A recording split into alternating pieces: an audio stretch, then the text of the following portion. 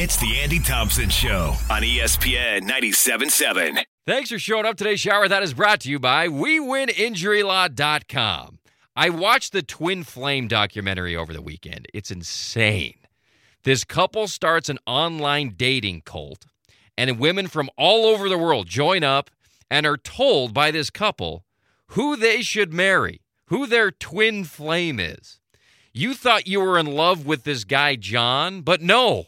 You actually need to move to Wisconsin and marry this guy named Terry who just got out of prison. He's your twin flame.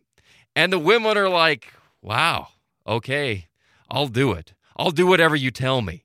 It's incredible to watch people with this level of gullibility, as if someone you've never met before has some supernatural power of telling who the best guy for you to marry is. They worship this mystical couple. It's very sad.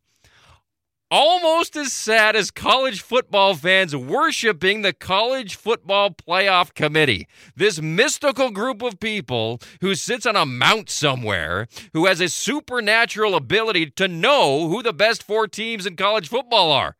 We'll do whatever they tell us. They've brainwashed us into discounting what actually happened on the field in favor of them telling us who they know is actually the best 4 teams in the country. They could go to hell.